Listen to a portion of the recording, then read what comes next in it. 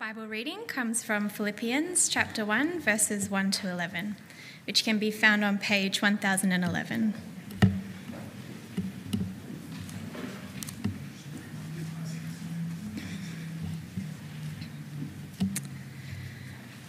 Paul and Timothy, servants of Christ Jesus, to all God's holy people in Christ Jesus at Philippi, together with the overseers and deacons, grace and peace to you from God our Father and the Lord Jesus Christ. I thank my God every time I remember you. In all my prayers for all of you, I always pray with joy because of your partnership in the gospel from the first day until now, being confident of this, that he who began a good work in you will carry it on to completion until the day of Christ Jesus. It is right for me to feel this way about all of you, since I have you in my heart, and whether I am in chains or defending and confirming the gospel, all of you share in God's grace with me. God can testify how I long for all of you with the affection of Christ Jesus. And this is my prayer, that your love may abound more and more in knowledge and depth of insight, so that you may be able to discern what is best and may be pure and blameless for the day of Christ, filled with the fruit of righteousness that comes through Jesus Christ, to the glory and praise of God. This is the word of the Lord. Thanks be to God. Thanks, Beck. Good evening, church. Nice to see you. My name is Paul. If I haven't met you, I'm one of the pastors here. This is a Global Mission Sunday, and I've got one goal in my sermon tonight, which is to empower us and equip us and enable us to be better partners to just one of our mission partners. That's my goal, to equip you to be more meaningful in your partnership with just one of our mission partners. So we're thinking about this idea of gospel partnership, or partners in the gospel. When I think of gospel partnership, I think of a church here in Sydney called Northbridge Anglican Church, and a church in Walker in northern New South Wales. And every year for the past 15 years, Northbridge have sent a team of men and women up to Walker for a week to run a holiday Bible club. So men and women like you and I have sacrificed their annual leave and sacrificed their money to travel to Walker to run a kids club for a church that they don't really know that well. That is gospel partnership. I think of a man who I know well who invests his wealth really wisely, not in stocks and shares and not in his property portfolio. But this man, he pays single-handedly for an assistant pastor at a church in Sydney. Not our church, but another church in southwest Sydney who could never, ever, ever afford to pay for their own pastor, but he pays for them. That is gospel partnership. I think of a couple at our 5 p.m. congregation who are now in their 80s. They were in their 70s. But a few years ago, they were planning, this is pre-COVID, they were planning their overseas holiday.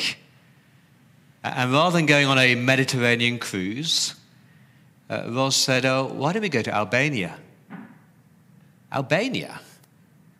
Yeah, that's where Amal and Sarah Lucia are, one of our mission partners. I'd love to travel to Albania, to Pescopia, a little town in the middle of nowhere. I'd love to travel there just to encourage them in their faith.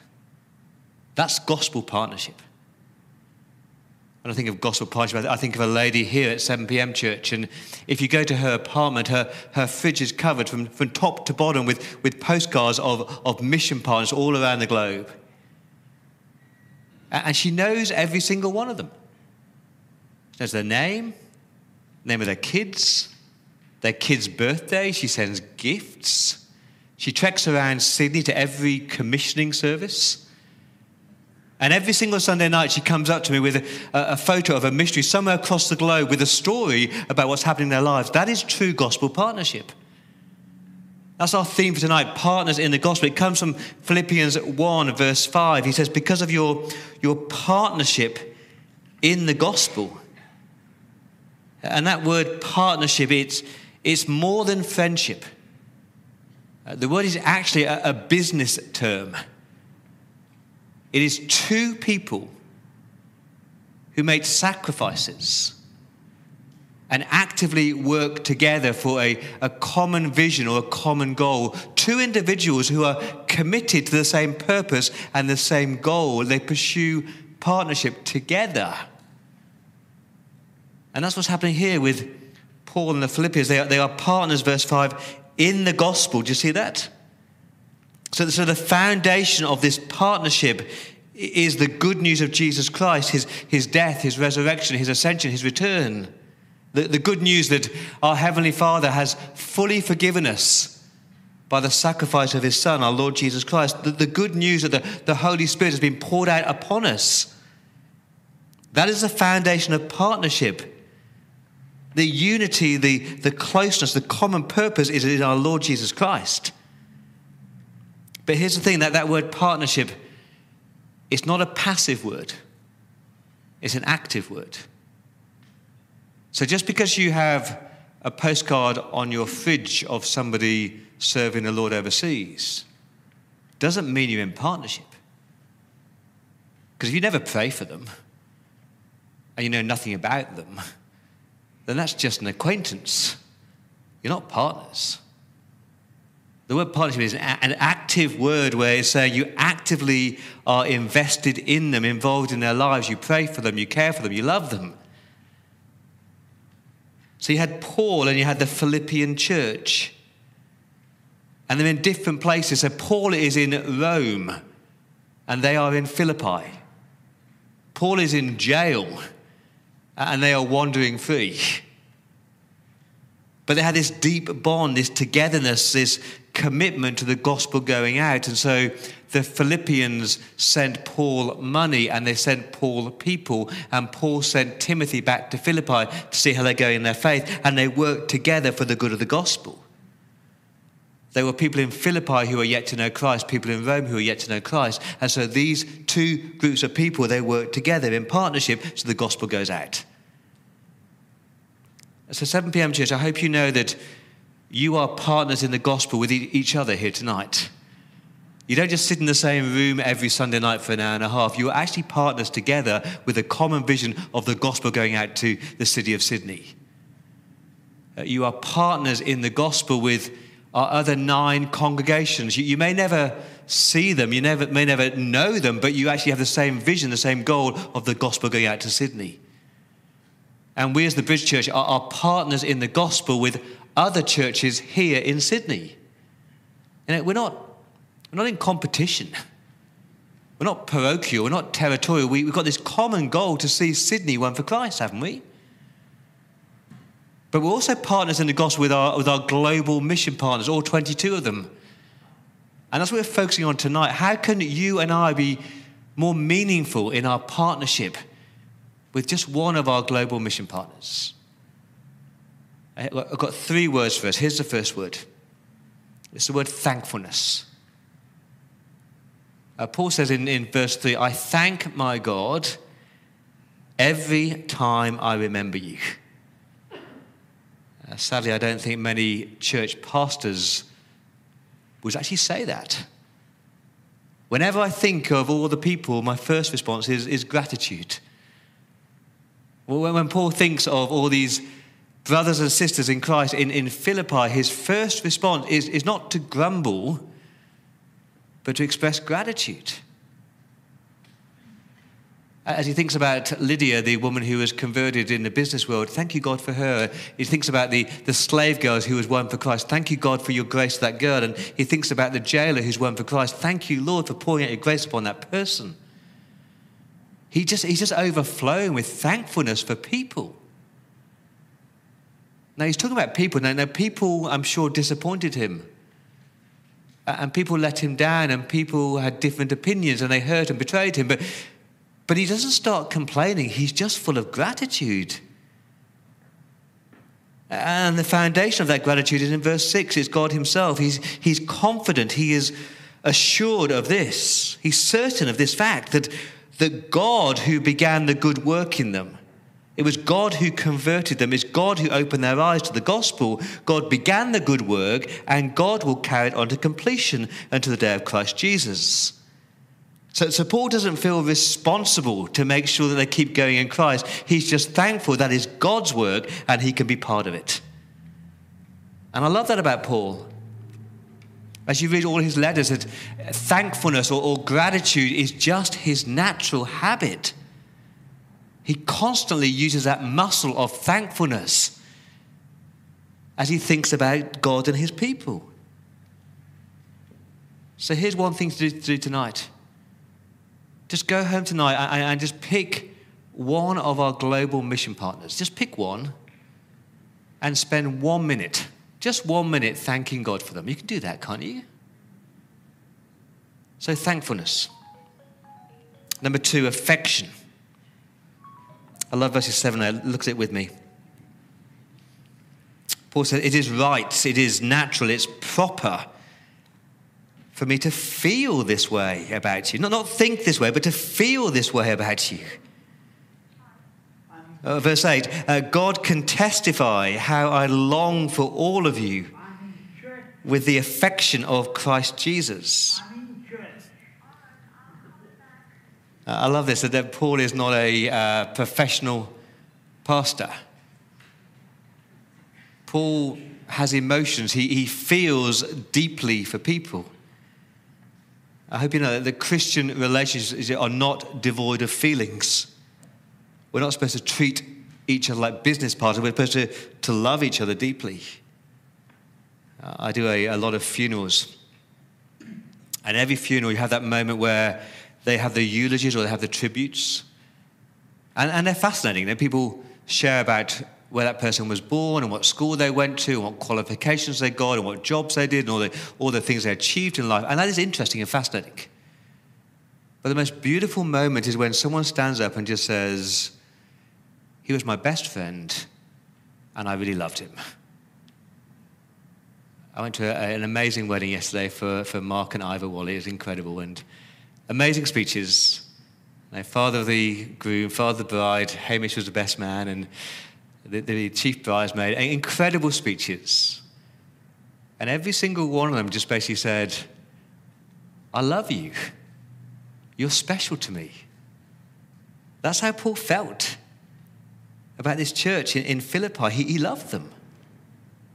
Verse 7, it is right for me to feel this way. When he thinks about them, he's captivated by them, has this deep-seated affection. He says, I have you in my heart. You can't think, is that young girl still walking with the Lord? And is that teenager, has he given his life to Christ yet? And what about that man whose wife died? How's he coping with that? And are they carrying each other's burdens? He said, I love you. This is not a facade. He says in verse 8, he pulls out the big guns. God can testify how I long for all of you with the affection. The word there is actually with the bowels, not a great translation, but this deep-seated, gut-wrenching yearning. I just care about you with the affection of Christ Jesus. Someone said it's not Paul who lives within Paul, but Jesus Christ, which is why Paul is not moved by the bowels of Paul, but by the bowels of Jesus Christ. Jesus living him gives him this deep-seated love and emotion and affection for this church. You know, I have that same feeling towards churches I've been part of. I think of my very first church, which was St. Ebbs in Oxford. And I think of Susie, who taught me hospitality. And I think of Harold, who really opened my eyes to global mission. I think of David, who discipled me. And I just love those people. And I think of the people at this church, many of whom have been led to Christ. I just love those people. I hope you feel that way about your Christian brothers and sisters in this church and all around the globe. Affection is such an important part of being a Christian. How do you get it? You ever been to an Anzac Day parade and you see these men and women sort of marching down the streets of Sydney, and they have this bond because they've done stuff, they've done something together. It's a bit like when you go on a beach mission and you spend 10 days with these people and you don't know each other that well at the beginning, but by the end of it, because you've got your hands dirty together for the gospel, you've got this deep-seated affection for each other. I don't know, maybe that's why here at the Bridge Church sometimes it feels like our affections are a bit shallow because we just don't spend enough time together. We don't get deep with each other. or real or vulnerable with each other. Part of being a Christian is that you share your life with each other, and you get to serve together. Someone said this: if you chase love, you will never find it. If you chase kindness, you will never find it. But if you give other people love and give other people kindness, you will find it yourself, and then you'll find true partnership in the gospel. So try it. Love somebody well. Be kind to somebody else. And then you might experience true gospel partnership. Maybe tonight just send a one-line email to that mission partner saying, tell me one thing about you. I want to get to know you so I can love you well.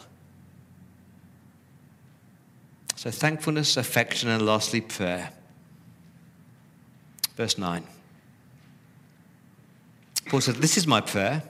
And I love the fact that he doesn't just tell them that he prays, he tells them what he prays. This is my prayer, that your love may abound more and more in knowledge and depth of insight. It's that gospel-centered praying. He doesn't just pray for the physical needs, he prays for the spiritual needs. He doesn't just pray for their health and their hobbies and their kids and their language learning, as good, as important as those things are. He actually prays most importantly for their souls, for their relationship with God, for their walk with the Lord Jesus Christ, because that is the most important thing you can pray for. It is lonely on the mission field. And they need our prayers that they will keep on walking closely with Jesus. He prays in verse 9 that your love, that is your love for God and your love for other people, may abound. The word there is overflow, increase beyond measure. Abound more and more and more. They keep on loving God more and more and more in knowledge. That is the intellectual sphere. He's praying that they'd be captivated by God again. That they would see more of God's holiness or God's justice or God's compassion or God's kindness. That they would keep on knowing God and love him more. And he prays that they would grow in their depth of insight. That is the moral sphere. So that they'll be able to discern what is best. They would make good choices for the Lord. They would live a life that is pleasing for the Lord Jesus Christ. He prays they would be pure and blameless. That they'll be growing in holiness, set apart for God. Beyond accusations from a watching world. So on that last day when they meet Jesus Christ, he'll say, well done, good and faithful servant. He prays they be filled with the fruit of righteousness. That is a love, joy, peace, patience, kindness, goodness, faithfulness, and self-control. He's praying for their spiritual lives.